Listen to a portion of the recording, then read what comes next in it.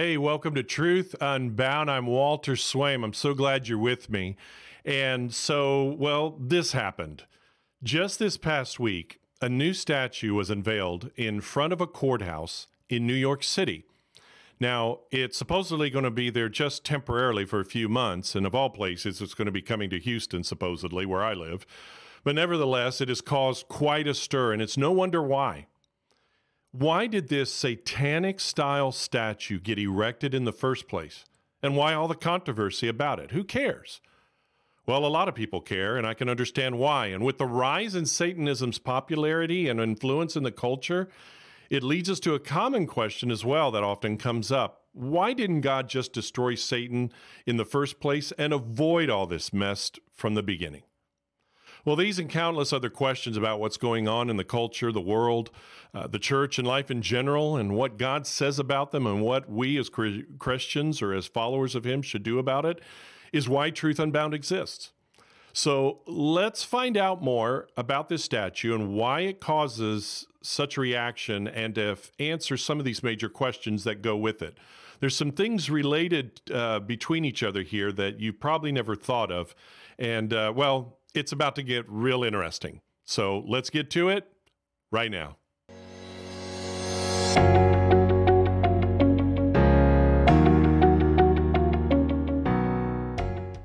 All right, my friend. Well, for just a New York minute, okay, pun intended, sorry. Before we begin, if Truth Unbound is really meeting your interest and your spiritual needs, especially to know what God says about the daily challenges we face as followers of Jesus, and you want to know more about His truth as well, and you want others to know about His truth, then click on like, click to follow, and also subscribe and share the link to the podcast with others today. All right, now back to the Satan statue and the big question for today. Okay, then. So this satanic-esque symbol was designed and made by and commissioned to be made by Pakistani-born artist Shazia Sikander. And she says it's a symbol of the fierce female resistance there needs to be against the misogynistic court system, supposedly taking away women's rights to abort their babies across the country. This is a not-so-subtle allusion, of course, to the Supreme Court's recent decision, especially overturning Roe v. Wade.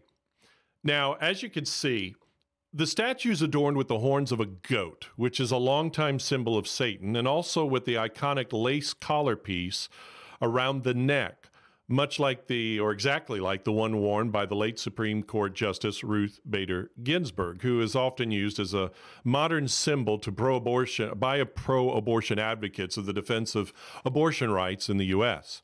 Now, this symbolism with Ginsburg is also very intentional, as stated by the statue maker, Sikander herself. Now, what's ironic about this part of the statue and the pro-abortion group called Ruth Sent Us that talks about this is that Ginsburg really didn't like Roe v. Wade, not on its moral merits, but based on its shaky legal basis. Oh, well, we'll take what we can get. Now, the tie-in of this statue with Satan himself, or Satanism at least itself, is how it resembles closely this statue in this pic, which is Baphomet, a long-used symbol of the so-called the Satanic Temple Church, which interestingly enough has inserted itself in recent years more boldly and brashly in the political arena by actively and openly siding with abortion rights laws in several states, as well as voicing its opposition to prayer and Christian-themed imagery in public places. And in fact, they have matched the Child Evangelism Fellowship's Good News Club. I am involved in one myself at a local elementary school, a ministry of my church. And so they've created their own Satan clubs for after-school enjoyment voluntarily by parents for their children. Interesting, huh? Anyway, their reasoning, the Satanic Temple Church's reasoning for backing laws permitting abortion has not been so much abortion rights themselves, but for the good of their own religious right to perform their abortion ritual. Now imagine our culture getting so bad morally and spiritually, call it a fringe group or no, that killing a baby in the womb is defended as a right to perform a ritual, a religious ritual, affirming it. Unbelievable. Now, there's also a link between the symbolism of this statue to Satanism and the killing of babies. Now, it's not crazy, okay? It's not an outlandish accusation. And here's the reason why. You need to know the biblical history behind this. In the Old Testament, we are told of and this is confirmed by archaeology, we are told of the horrific religious rituals of the Canaanites, Moabites, and others, and then Israel defiling itself by doing the same, that they would worship these Baal gods with immoral sexual rituals, both human with human and human with animals. Yeah. And then even worse, with the sacrifice of babies and children on the altar of a Baal-type god called Molech. Now compare the images here, as we're showing you, of what the gods of Baal and Molech looked like with the statue in downtown New York and the Baphomet statue of the Satanist Church. Interesting, huh? Now, from the article of the Christian website that the world may know, which I highly suggest, here's a description of Baal. Baal is portrayed as a man with the head and horns of a bull, an image similar to that in biblical accounts. His right hand, sometimes both hands, is raised, and he holds a lightning bolt, signifying both destruction and fertility. Baal has also been portrayed seated on a throne, possibly as the king or lord of the gods. Now, this Baal-type god called Molech included the murder of babies by sacrificing them to Molech. Now, according to Got Questions, it says this, quote, "It is believed that idols of Moloch were giant metal statues of a man with a bull's head. Each image had a hole in the abdomen and possibly outstretched forearms that made a kind of ramp to the hole. A fire was lit in or around the statue. Babies were placed in the statue's arms or in the hole. When a couple sacrificed their firstborn, they believed that Molech would ensure financial prosperity for the family and future children." End quote. So now, when Israel started to mimic the same hideous practices, God's anger was hot and dealt out this punishment for those who did it. Look in Leviticus chapter 20, verses 1 through 5. "Then the Lord spoke to Moses, saying, Again you shall say to the children of Israel, Whoever of the children of Israel, or of the strangers who dwell in Israel, who gives any of his descendants to Molech, he shall surely be put to death. The people of the land shall stone him with stones. I will set my face against that man, and will cut him off from his people, because he has given some of his descendants to Molech to defile my sanctuary and profane my holy name.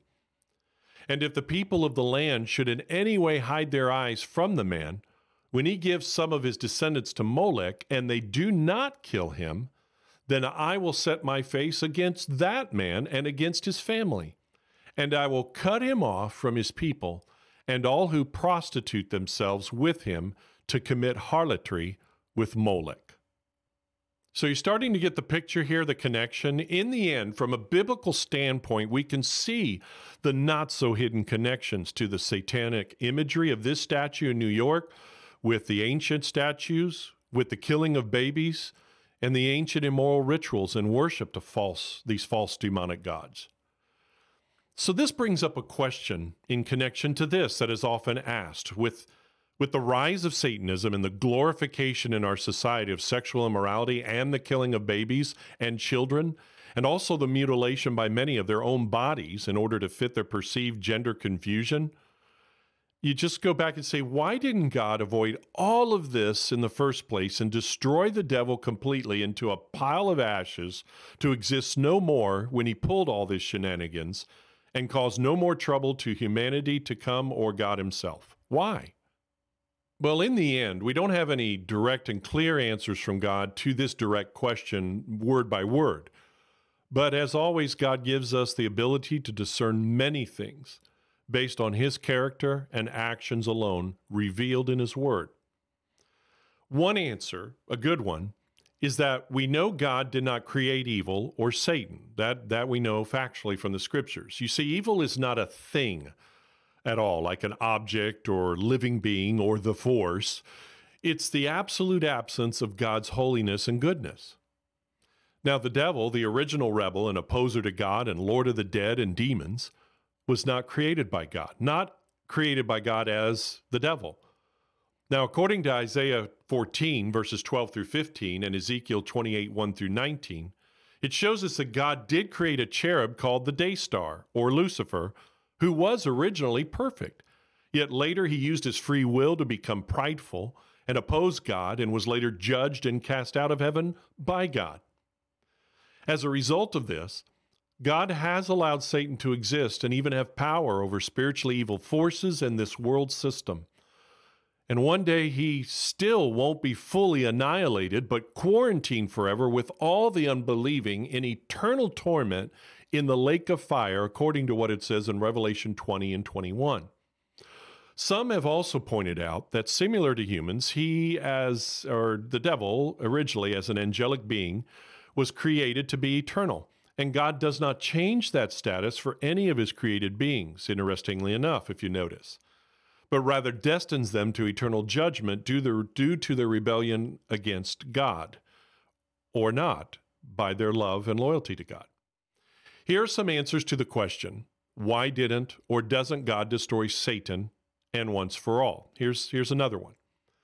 That based upon these and other scriptures detailing his working of his sovereign purposes through everyone and everything regardless, God allowed Satan to introduce the choice to do evil to humanity. He used Satan in his eternal purposes to to tempt, especially Adam and Eve first, in order to give everyone the choice to freely love God or not, to choose against him.